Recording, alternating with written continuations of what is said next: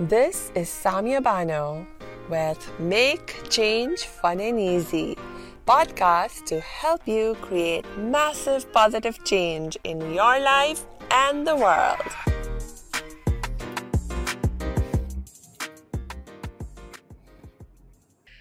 Hello, salam, shalom, namaste, aloha, hola, sat sri akal. Ciao and bonjour. I'm so happy that you're joining us today, and I'm extra happy, and I think you will also be extra happy to be joining me today because our guest today is Tanya Kabuya, who's a marketing expert. And you might be thinking, hey, what are we doing talking about marketing on this show? But I'll tell you what we're doing. This is a show for change makers, people who have a consciousness of wanting to create massive positive change in their lives and in the world. And guess what?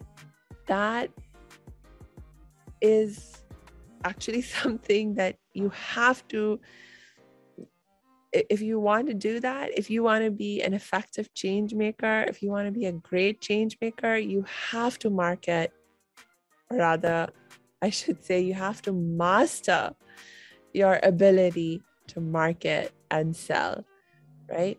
You may not be marketing or selling a product, but you certainly will have ideas that you're trying to market and sell. And maybe you have some products and services too.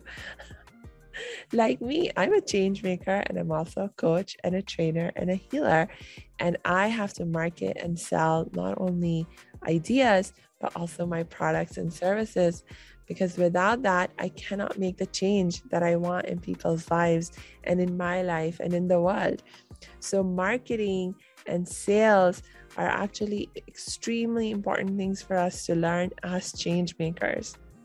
And that's why I'm so excited, Tanya, that you're joining us today. Welcome. Thank you so much, Samia, for having me. Today, I'm so excited to speak to you about this because it is something that is close to my heart, and I absolutely love marketing. And I think after this interview, your audience is also going to love marketing. Yay, that's so awesome. So to get us going, Tanya, would you tell us just a little bit more about yourself and what you do, how you got into this work? All right. Thank you for the question. Well, how I got into marketing. I always say marketing happened to me. After high school, started selling. You're trying to find a job while you are taking a gap year. And I ended up in sales. And initially, I sucked at sales. And I needed to still make money because I wanted to be an adult and take care of myself. And at the time, I started selling, I don't know, you should be familiar with this particular vacuum machine, which is Kabuya. And with Kabuya, you had to go door to door to generate your own leads and also do presentations in the evening. So you had to walk in as a stranger and walk up as a friend when you will go and do presentations. And a lot of times I realized that in the beginning, I couldn't get them to buy I think at the time it was over $1,000 vacuum machine because I was struggling to actually make people see the value of what I was selling. And over time, I started selling because I realized that not only was I selling the valuable machine, I was also selling myself. And that evolved. Obviously, as I worked along the years, I eventually got into the corporate side. I got into business development, marketing, and sales. And it just took a span. I mean, with over 10 years experience, it took a span where I kind of played in all these sectors. And I realized that it's such a beautiful place to be in.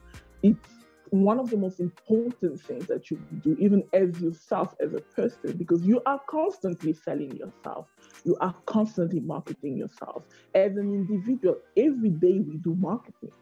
Every day, even when you are applying for a job, you are marketing yourself. So this is just a shift in the mindset that I also had to go through in order to start loving this particular process.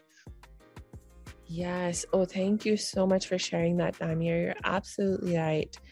Every day we are actually marketing ourselves and selling ourselves and our ideas. Even if, you're not in business, let's say you're a parent, you actually have to market and sell your ideas to your kids. If you want them to listen to you and be inspired to follow your lead. And, if you are a friend, you need to market and sell your ideas to your friends so that they will want to do what you want to do when you want to hang out and watch a movie. It's like, what movie are you going to watch? If there's one that you are really passionate about, you have to market and sell that idea to your friends so they'll go watch it with you. So exactly. I agree with you. Marketing and sales are actually essential life skills. Talking about marketing and sales, oftentimes we talk about marketing and sales, just like I've been saying, marketing and sales together as if they're one and the same or so connected and so forth. And of course, I'm sure people understand that at a certain level, marketing and sales are connected. But I know that you have a really interesting and cool perspective on how marketing and sales are also very different from each other. What's the difference between marketing and sales? Well, I love this question. I always say to my mentees and coaches that sales and marketing are sisters. They are sisters. They are related, but they are not twins. They are not the same person. Marketing is what happened prior to sales. Sales starts at it serves a different purpose. It starts from the prospecting to actually making the sales. That's sales. Whereas marketing is courting. Marketing, I always love to equate it to courting. When somebody is courting you as a woman, you see the way it is, the way they are approaching, the way they are flirting, the way they are showing up for you to actually take an interest in them. That is marketing. It's how I teach my coaches, and this has been mind-blowing for a lot of them. I'm like, equate marketing and sales as the courting process, as the whole marriage process. Whereas sales is getting somebody to marry you, marketing is courting somebody so that they can eventually agree to marry you. I love that analogy. Marketing is like when someone's courting you, and sales is when they actually say yes to marrying you. That's awesome. Yes, it's a lovely analogy, and I think it just portrays the entire process properly. Because you wouldn't ask somebody to marry you immediately, or if somebody asked you out of the blue, you just met them today and said, "Will you marry me?" I would be like, "No, are you okay? Something wrong?" Whereas if somebody escorted you, asked you out on a few dates, taken you on a few dates, you have gotten to know them, spend time with them, obviously at the time when they ask you to get married, you'll be like, "Yes, I feel like we are a fit. We definitely could work together." Yes. And I think also a thought that just popped up into my mind is that you have to be okay with someone saying no to you. Like if you ask them to marry you and they say no, you have to be willing to accept that possibility. Because everyone has a right to choose. And I know it can be a little devastating when someone says no to you after you've been courting them. But we do need to respect people's right to choose. How do you deal with, or how do you suggest people learn to deal with receiving the no's? Because I know that's something that people find difficult in the process of marketing, that when they get no's, they get discouraged, and it makes them think, oh, marketing is really hard and I don't like it. Or rather, I should say, in that moment, it's sales that they're they're trying to make, and they're getting a no, and then that makes them think, oh my gosh, this is really hard and I don't want to do this. So how do you suggest people maintain this love for marketing and still be willing to go out there and do the sales, and even when they get the no's, how do you deal with that? Thank you for this question. This is a very interesting question, because I always say that when it was to my team. And recently I had this issue where one of my team members asked me a particular question related to this, and that they felt really awful when they got rejection. At the end of the day, just like you say, people have the right to choose what is right for them, and you have to be able to accept that. And one of the things is that you shouldn't equate your self-worth, your feelings for who you are, attribute your feelings for who you are, your self-worth, to your job. Your job, your business is not you. It's an extension of you, but it is not you. It does not define you. Somebody saying no to your services now could be no, not right now, could be no, not ever, but at the end of the day, it doesn't say anything about you as a person. You are still a great person. You still have so much to offer. And maybe that person was not the right fit for you. So then passing up on the opportunity is actually a good thing for you. You don't want to say yes to everything. You don't want to be a yes man at the end of the day. I don't think anybody is a yes man, because there are things that are good for other people that may not be good for you, and that you are aware that it is not the right fit for you. So likewise, people have similar thought processes. So never equate your sense of self-worth and your sense of being as an individual to what you do for a living. That is when it starts robbing you of enjoying the process, because you are out here thinking about how people are rejecting you. Maybe you are not good enough, whereas the no's that you are getting are taking you somewhere along a yes, somebody that will find that you are the perfect fit for them. And if you're a coach like myself, and you will work with people that are a great fit for you. I say no to clients also. There are clients that approach me to work with me, and I'm like, no, this is not the right fit for me. This is not something that I want to do. This is not the direction I want to go in. So it's okay when people say no, and it's okay for you to say no, and it shouldn't influence how you feel about yourself, because your self-worth is not attached to what you do at all. I love that. I love that you what you just said. It's okay for you to also say no.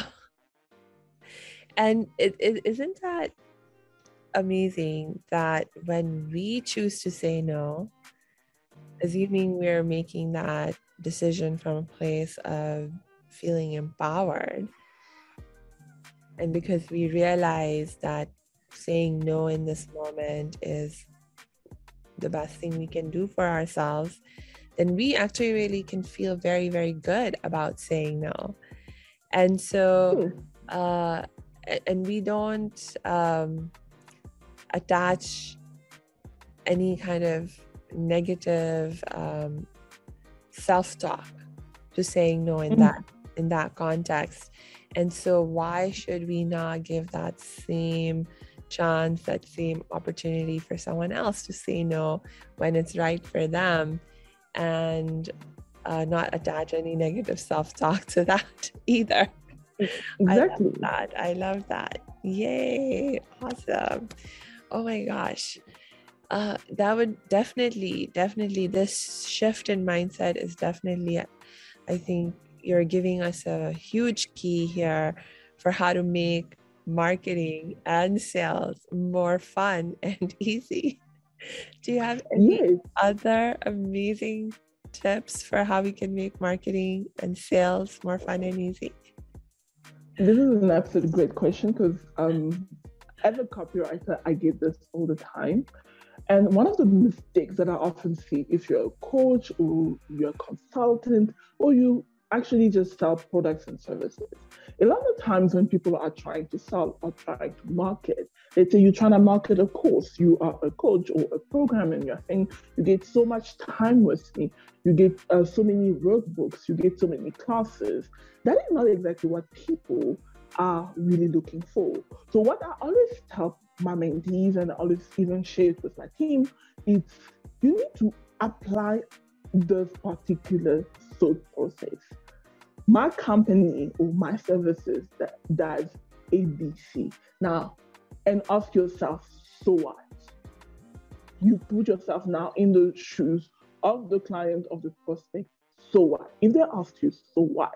The minute somebody asks you, so what happens is in your mind, you shift from a feature perspective to a value because at that particular moment, you're going to want to explain to the prospect the value of what you are offering. And that is what is important because as human beings, a lot of times, let's be honest, humans, we are self-centered, we are self-serving.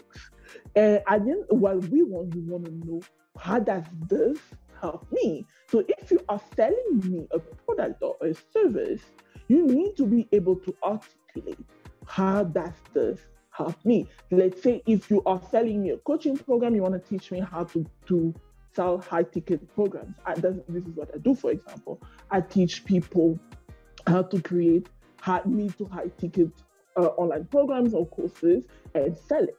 Now, when I am articulating what I'm doing, let's say for my program called Creation Accelerator, I always say my program guides you on how to create online courses and coaching mid to high ticket online courses and sell it even if you don't want to do a launch. So there is an advantage to that. So, okay, because a lot of people don't want to do launches. People want to know how to sell their programs because creating a course is fun, but at the end of the day, we want to sell. So I articulated, I'm going to teach you how to sell your program, even if you don't want to do a launch and you still want to sell high ticket. Now that shows you the value. So it's important to always come from a place of how am I serving my audience? How is it that what I'm putting out is going to help the person I want to speak to? And you need to be clear on who you're trying to speak to. A lot of times, especially when I work with coaches, I'm a life coach. I help people with transforming their life. How? You need to be clear how you're bringing about the transformation, who it is for, and what obstacle you are removing. The minute you start putting your offer in that manner, marketing becomes easy because it starts resonating with people. So always go from a place, how am I providing value to the people who am I speaking to, and how I'm going to bring about this transformation, and what difficulties am I removing away from this entire process. The minute you start doing that, marketing becomes easy because now your messaging is clear and people can understand what you are doing, who you're doing it for, and how you are doing it. That is really, really key. I absolutely agree with you. Being very focused on talking about what value you will provide to the other person, what's in it for them, and focusing all your marketing and even sales efforts for that matter on helping them to see what's in it for them. Exactly. And okay, so the question that popped up in my mind as you were sharing that is, oftentimes I've had this experience, like especially anytime I come up with a new idea for a program or a course, I do the best that I can to think about, okay, what's the problem that I'm solving through this or wanting to solve through this product or service or course. And I do my best to come up with, a list of what's in it for the people who take this course for me. And I put that marketing material or that marketing message out there, and nothing happens. Like, no one says yes, no one seems to get excited. And I think this is something that a lot of people experience. So then what do you do? Because you have done your best to speak to the people you want to speak to and show them the value from your perspective. You've done a great job at it, and it's still not working. So what do you do? All right, this is such a great question, because I actually was speaking about this earlier with a coaching. One of the things, let me just put it out here. Some of the things that usually don't work in an offer, it's usually what is your hook, what is your story, and what is your offer. Often people mistake the program that they are offering as the offer. That is not necessarily the offer. You must always remember, people think, I've often encountered the thing where people think that, okay, people pay me because I am putting value up front. This is the value of my product. Let's say my program is $1,000, and people are going to pay me because whatever I'm putting in there is worth $1,000. That is the wrong approach. This is when you hear cricket. People pay, especially when you are going with programs. These are not necessities. Let's be honest. Coaching is not a necessity. A course is not a necessity. It's not a need in somebody's life. Now, coaching and courses can become a need, and you can articulate it as a need. But one of the things you ought to do is work out your offer. If people should feel that the price that they are paying is nothing in comparison to what they are getting. So what is the offer? What is in there to entice them, so that they will feel that, oh my God, getting this is just worth it, because I may be paying $1,000, but what I'm getting is maybe worth $4,000, $5,000. We love bargains. Now, there are two ways that you can actually make your program a no-brainer and make it seem cheap. It's either you actually lower your prices, and this is never a good one, because this will be a close to the bottom, because somebody will always bid at the lower price than you. The second way is to increase the value of your offer. How do you make your offer seem a lot more valuable in terms of monetary value than what they are paying? What are you giving them outside of the program and outside of whatever they are getting as part of the program that will make it seem that it's highly valuable?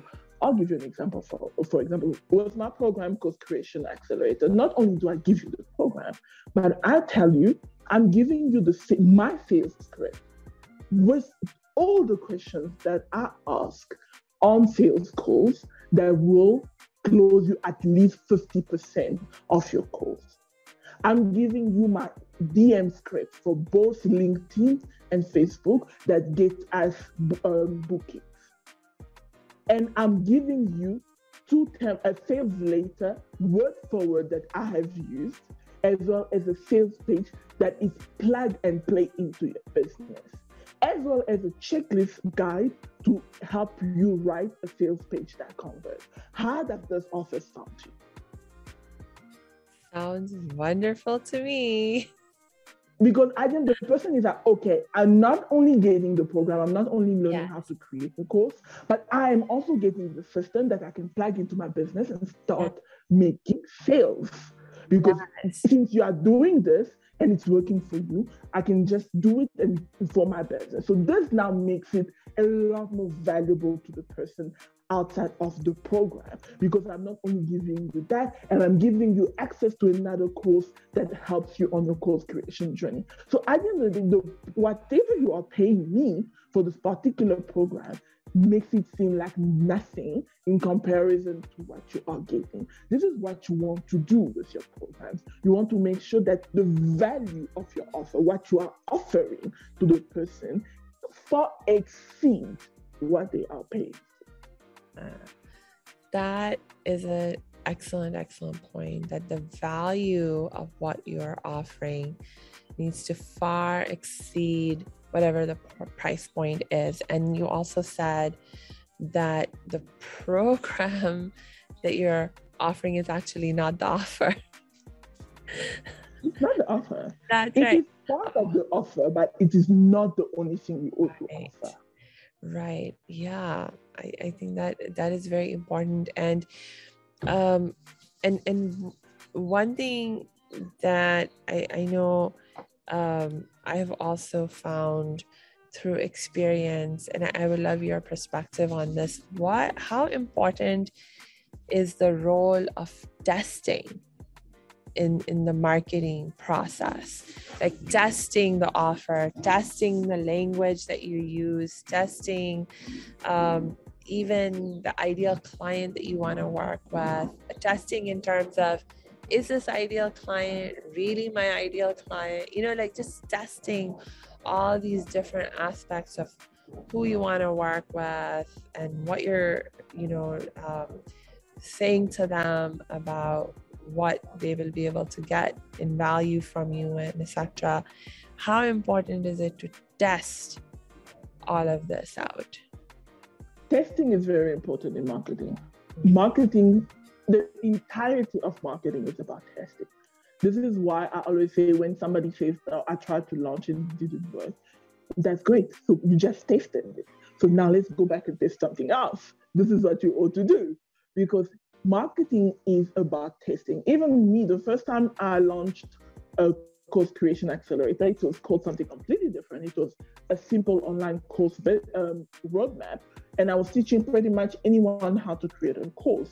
But then I realized that I didn't want to teach just anyone how to create a course. I wanted to teach expert coaches, aspiring professionals that wanted to create courses that had to do with teaching somebody important skills on how to make money, for example, or skills on authoring or something of the sort. So I wanted to teach expert coaches and the likes. So that is how I came about this, is because I tested the offer before and I realized, okay, I want to fine tune my ideal clients. I want to work with this set of people, and I want to help people create not just any course, but create mid to high ticket courses and teach them how to sell it. Because when I created the first program, a lot of the questions that I got were, okay, so how do I sell this course after I have created it? So that gave me an idea to let's go back to the drawing board and tweak your offer to include what people are asking for. Because what you want to do, you want to make sure that you leave nothing out, that people feel like, okay, this solves my entire problem. So I had to go back and be like, okay, now this is how I tweak it, and now let me put it back out there. So it's always important to test. Always taste. And it's okay that when you're trying to test and it fails, go back to the drawing board, because that was just a test. And it means that, okay, you need to tweak something. All the big course creators, coaches will tell you that not the first launch they did not work, because it was a test.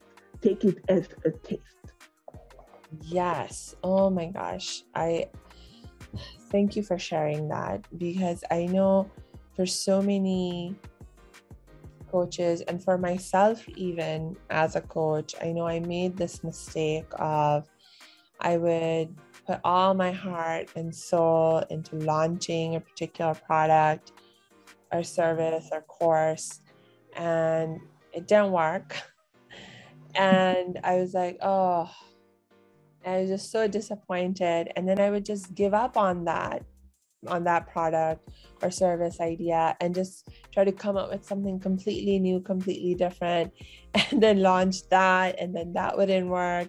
And then I would give up on that and then try to come up with something completely different. And I just didn't understand about, the need to test, and that it takes time to test. And so that I don't necessarily have to come up with a whole new idea for a completely different thing. I just need to refine and tweak and make better the idea that I already have launched for the first time, and just do it a second time, and do it a third time, and maybe do it a fourth time. And each time I make a few improvements, and I get a little better, a little better, a little better. Exactly. Okay, so thank you so much for sharing all that, Tanya. And I'm so grateful for everything that you have shared. Is there, as we're approaching the end of our time, are there any last words of wisdom that you would like to share right now? Well, in terms of last words of wisdom, I always say you need to 90% of the problems that you have usually can be an opportunity. And it's important to change your mindset about how you approach things. The one thing you don't want to do is be stuck in a position because you are scared of taking steps or taking moves because you feel you are going to fail. Failure is part of the learning curve. Failure is part of the process. And it's the best teachers. So it's okay to fail. I always say it's okay to fail because it is a lesson that you are taking in, and that is going to help somebody else in the future because you have failed and you can now use that as a point of contact and something that resonates with people. So don't be stuck by fear and not take steps that you want to take because you feel that you are going to fail. It's okay. I want you to feel okay with failing. I want you to feel okay with things not always working the way you want it to work, and actually just enjoy the process. That will make your journey so much better.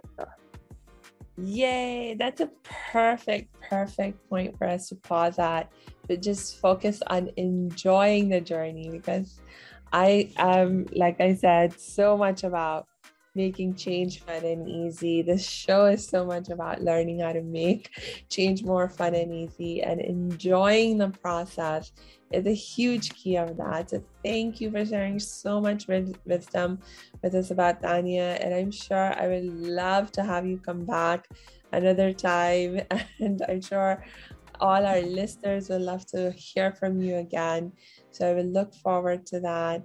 And until we connect next time, I wish you the very, very, very best. Thank you so much, Samia, for having me. And for anybody interested in getting in touch with me, you can get hold of me by searching me on Instagram, Tanya_LaPatronne, LAPATRONE. I love receiving DMs, so I'd love to speak to you. Or on my website, www.tanyakabuya.online, and we can stay in touch that way. Yes, thank you for that. And you know what? We will put those links to your Instagram and etc. In the show notes of this episode, so that you can just click the link and be sure that you reach Tanya. And yes, I'm really excited. Please do connect with her. And I'm just really, really happy we did this. Yay! My pleasure.